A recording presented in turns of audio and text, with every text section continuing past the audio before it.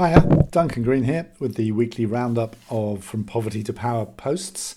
Lovely sunny afternoon, weekend approaching, all looking good. Started off the week with another post from my LSE students. This one's from Mirna Medina Silva from Nicaragua, and the posts are part of their assignments. They have to come up with a campaign or advocacy strategy that they would like to implement in their own country. And then blog about it or vlog about it, make a video. Mirna had a very nice vlog about her project, which was why you should care about sea turtles, which are endangered in Nicaragua but could become to Nicaragua what sloths are to Costa Rica, a sort of national symbol, which brings in lots of tourists and income. It was interesting looking at what my students got exercised about, what they got passionate about this year. Tends to be environment or identity politics, some work around refugees. I'm afraid not much class war in evidence these days. You don't see much about economic issues from the current generations of young activists. That may change over time. We'll see. Second post of the week was my links I liked roundup from different things I've seen on Twitter. Actually, one of the things was something I took a photo of round the corner from my house in South London. Somebody had carved a very nice BLM slogan into their hedge. So I just asked whether protest-topiary is a thing now and whether there are any examples. The only example I was sent was an obscene one, which was not what I was asking about. Does Extinction Rebellion have hedges cut in the Extinction Rebellion sign? If not, why not?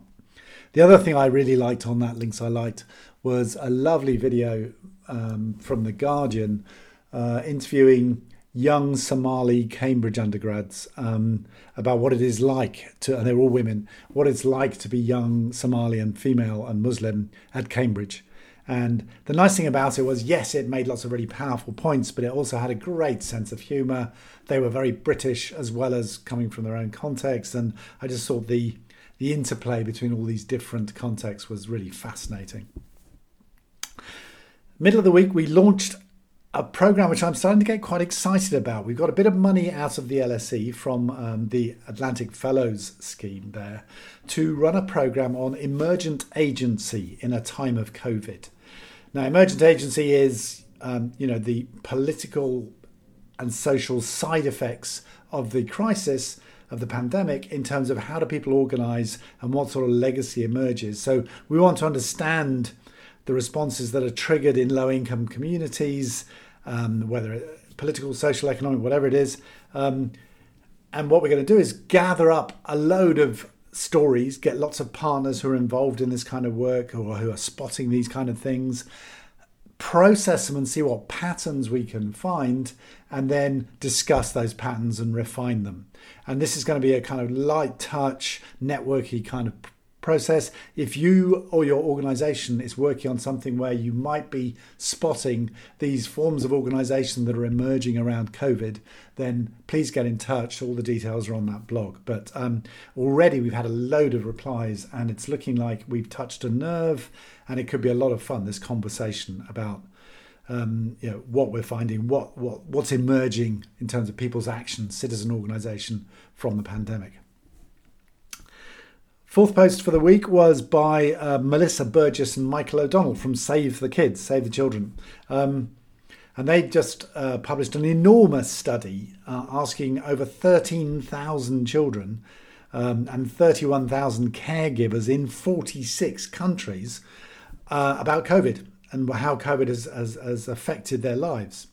And so this was a kind of overview piece to tell people that the report's been published and try and lure them into reading the more detailed stuff.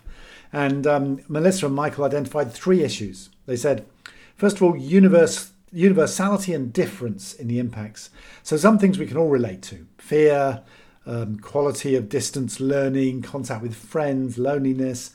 But they said there are major differences depending on who you are, your positionality, especially around issues like disability, but also gender, location, socioeconomic status, migration. And they talked a bit about disability, just showing that children from households where the parent or caregiver had a disability reported violence in the home much more than those where parents and caregivers did not have a disability. So this sounds like what I would call intersectionality, that the forms of inequality intersect and produce particular results. But that was one insight. The second one was the centrality of getting the return to school right. And that's not just so that children go back to learning, but also for well-being, their sense of well-being and protection from violence. The return to school is a crucial moment in getting through the COVID pandemic. And then the third one, the importance of listening to and involving children. Say the Children's always had a very big place for the Convention on the Rights of the Child, which I wrote a book about back in the day. And they say it's very important to ensure that policy making really is in the best interest of children. And the best way to do that is to involve them in making those policies. And they said, just in passing, although they didn't give any details, these insights are causing us in Save the Children to revise our priorities and adapt our responses, which is the mark of a good bit of research if it changes what you do. The last piece of the week was a piece by me, and it was on based on a conversation I had with a good governance organisation in Myanmar, where I'm sort of an advisor to them. And this was a long 3 days of Zoom, 7 a.m. starts on Zoom, which was a bit much, but that's what time zones do to you. And it was about how they are responding to COVID. So they're a really interesting organisation, the Centre for Good Governance. And they have brilliant Myanmar staff who are incredibly well connected with different bits of the political landscape in Myanmar. And so it was a really interesting conversation. And I think CGG prides itself on its ability to adapt, and they really have done that. I've had some previous posts on the blog about just how well they've done that.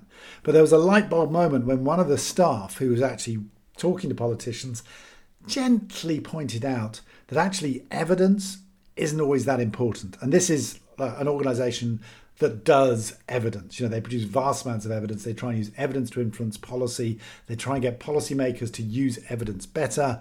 And here was somebody very, very wise Myanmar staff saying, yeah, actually, it's relationships. It's whether people trust you. It's connections.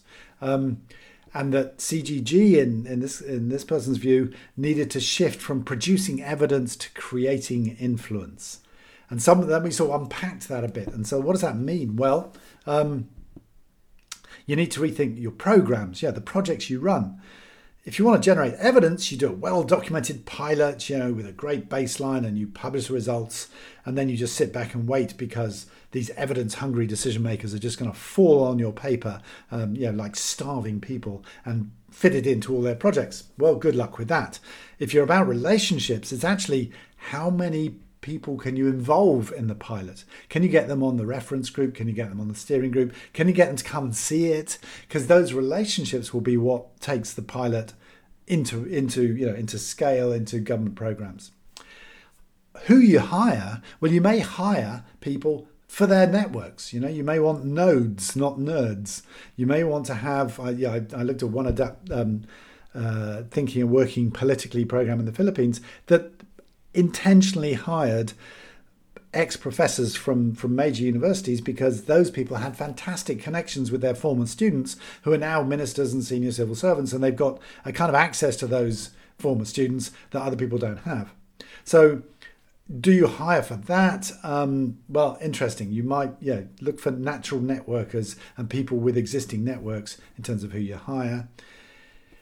In terms of comms, the lesson from the CGG staff, especially from the Myanmar staff, was very much what you hear in Britain as well, which is, politicians basically don't read much, and in Myanmar we were told, nothing more than a page, and really what you want is a visual and plus talk, plus an elevator pitch, 5 minutes max of talk, and that's what you need. It's got to be one slide. In media terms, it seems like Myanmar's a bit further advanced on social media than many other countries, that the government's particularly allergic or aware of Facebook. And if things get hot on Facebook, they feel the need to respond. So you need to think, which media are the government actually relating to, responding to? And then if you're working around relationships, you've got to factor in volatility. There's how many times have I seen people have invested in nurturing a relationship with a particular politician or a civil servant, and then they retire, they get sacked, they move on to a different ministry you're not interested in, and people think, oh, what a waste of time. So there's a real natural wastage around relationships and relationships in advocacy. So maybe you need to think about going wide as well as deep, having a wide range of relationships which are easy to trigger and build on when people get into a position of decision making, rather than just focus on the people who are at the top of the tree right now. So I'm thinking of things like staff colleges, maybe the right universities or university courses where future decision makers are going to come. You go and build your relationships there, and then you can step it up when you need to. Now, obviously, on the blog, I tend to oversimplify and it annoys people, and I use binaries to get people thinking. And people are saying, yes, obviously it's not either or. It's not either evidence or relationships. But I think, evidence can provide a conversation starter. It's the basis on which people might have confidence in you. If you get evidence wrong and you get exposed, then you lose a lot of trust very quickly. So there's reputational issues there. So yeah, okay, that's all true. And I accept that. But then final point of this blog and the final point of the conversation was, okay, so how does COVID change this? Because COVID has quite a big impact on a relationship-based kind of advocacy, because you can't go and meet people. It's much harder. And it's much harder to go and build new relationships. So there's fewer chance encounters, fewer coffee breaks in seminars or meetings. Schmoozing just doesn't happen. And it's not the same on Zoom. It really isn't. So in a crisis like COVID, people gravitate towards their existing network. So decision makers look to people they already know and trust. And so you should probably be placing more emphasis on your existing networks rather than trying to cultivate new relationships from scratch. So that's that was the final thought on how does COVID shift this? Which is bad news if you're just getting into the sector, because you've got to find relationships somehow, but it's going to be hard until people are back in schmoozing mode. And on that note, have a great weekend, and I'll talk to you next week.